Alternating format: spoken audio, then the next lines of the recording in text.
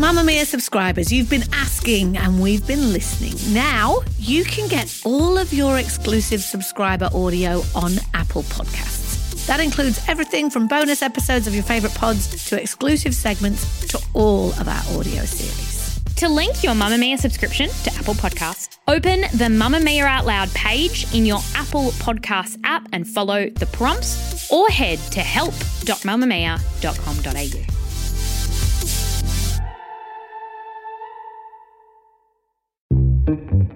From Mamma Mia, hi, I'm Claire Murphy. Welcome to the Quickie, getting you up to speed daily.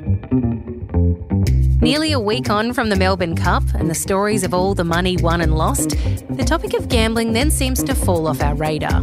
But in pubs and clubs across the country at this very moment, there are scores of people spending hours, days, weeks, months of their lives staring at a screen, pushing a button, in the hopes that the next spin will be a winner. You're so deep in the pit of it that you don't know what to do anymore. And the shame that comes with it is enormous and all-consuming. Today, we look at the Pokies, how they're geared to attract women, and why the biggest addicts aren't the ones dropping the coins in the slots.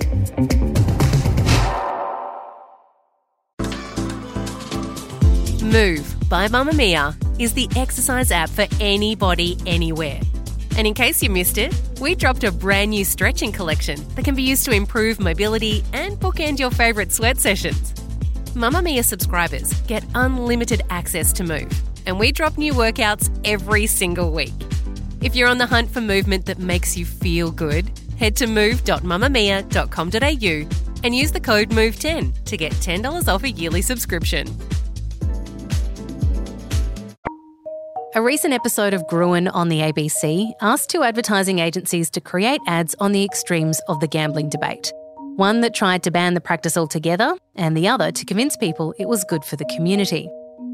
Agency Collins & Partners created this one to end gambling. This is a standard Australian medical reference book, and this is the chapter which lists the most highly addictive substances and one highly addictive non-substance. And this is its most addictive form. Hard drugs are illegal in every state in Australia, but not pokies. Because Australia's biggest pokey addicts are state governments.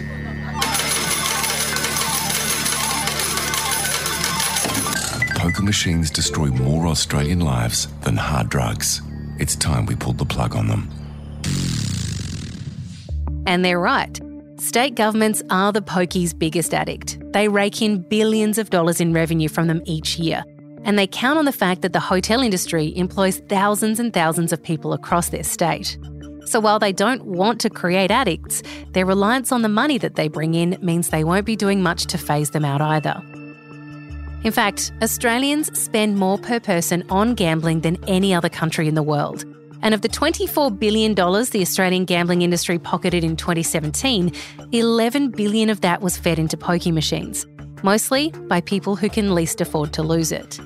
One of those people was Anna Bardsley. For 10 years, she was a slave to the machines, saying the way that pokie lounges are structured makes lonely women a prime target. My life had already been quite traumatic and difficult. I have 5 children and 2 of them have died.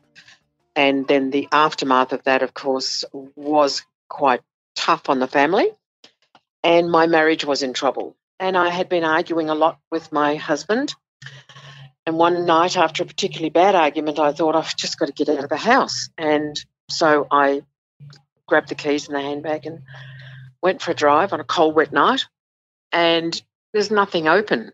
10 o'clock at night, there's nothing open. I was too distressed to go visit anybody.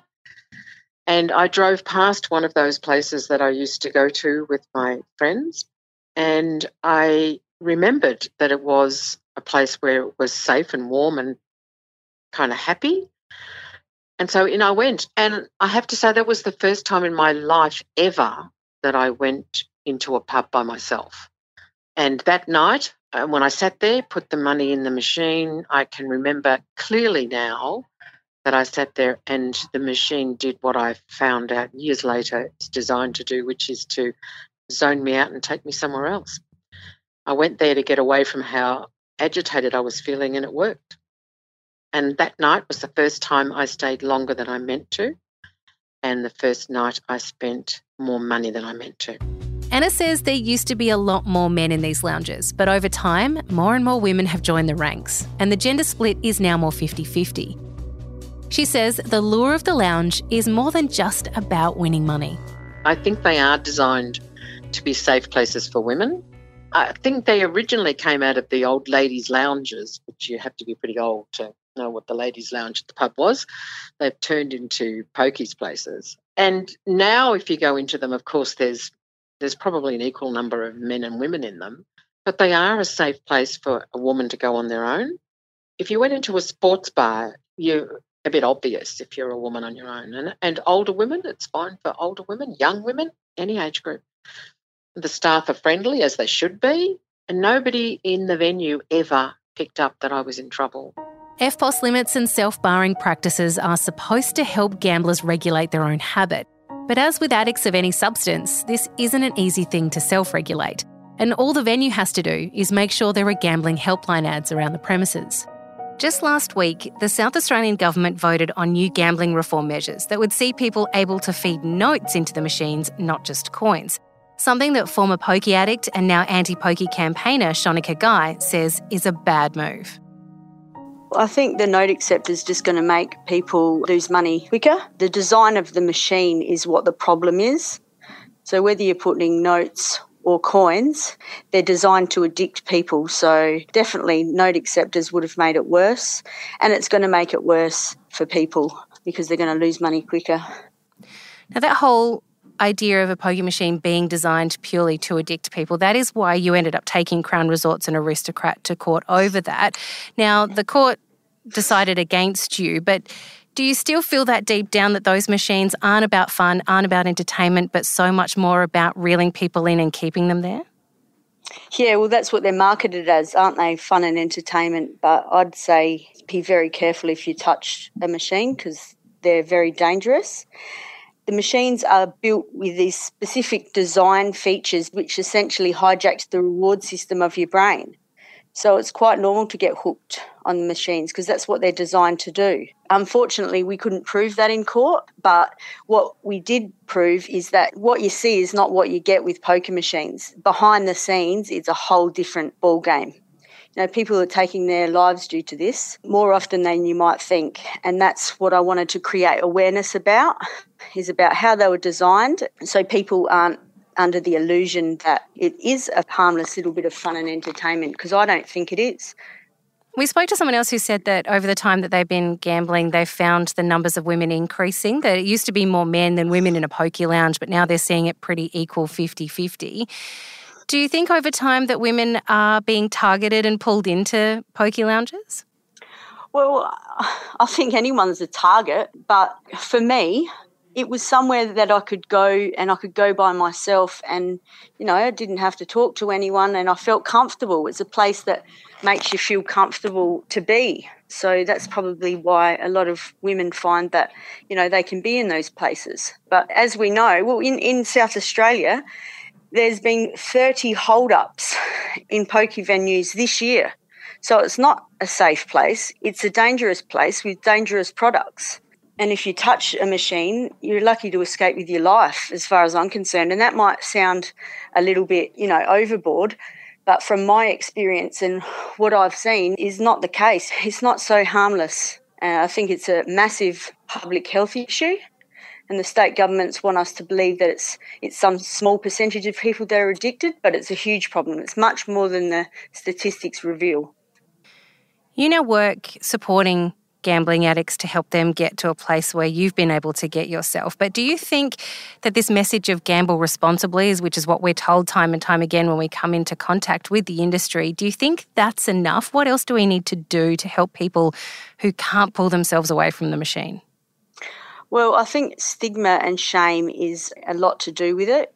Like I said before, people are taking their own lives, mainly because they're too embarrassed, they're ashamed, they're afraid of people finding out about the addiction. And that's why they don't seek help in the first place, because they're afraid of being judged. But what I try and educate people with is The machines are specifically designed to hijack your mind. That's quite normal to get hooked on these machines because that's what they're meant to do. And that's the main reason why I stopped gambling.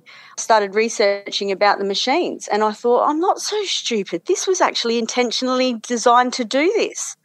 And then I just didn't want to give them another dollar. I thought, nah, bugger that. You know, they've already taken 14 years of my life away. They're not taking anything more.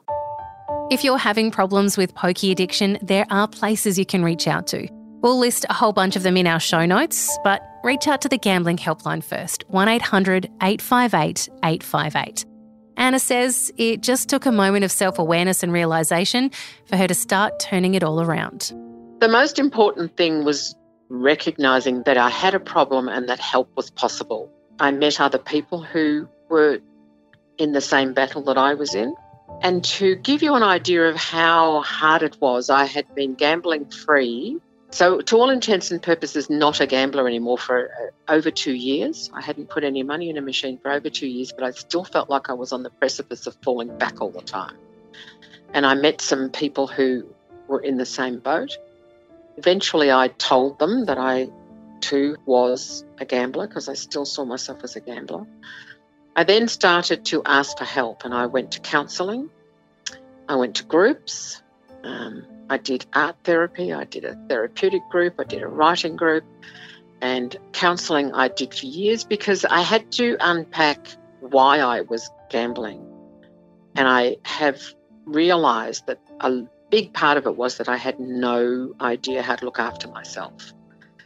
I used to sit in those places and say I deserve a break and think how pathetic that was at the time. But now I think back on that and I say to myself, yes, you did deserve a break, but you deserved something better than the Pokies. Let's leave the end of today's quickie to the Whitlams, who in 1999 wrote a song that summed up pokey addiction perfectly.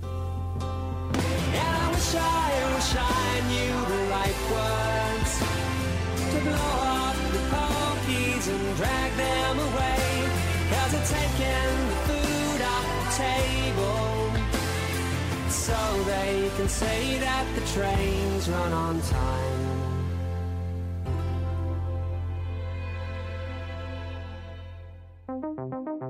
This episode of The Quickie was produced by Ellie Beattie, audio production by Ian Camilleri. For more episodes, head to mamamia.com.au/The Quickie. And if there's a news story you'd like us to look into in more depth for you, send us an email, thequickie@mamamia.com.au.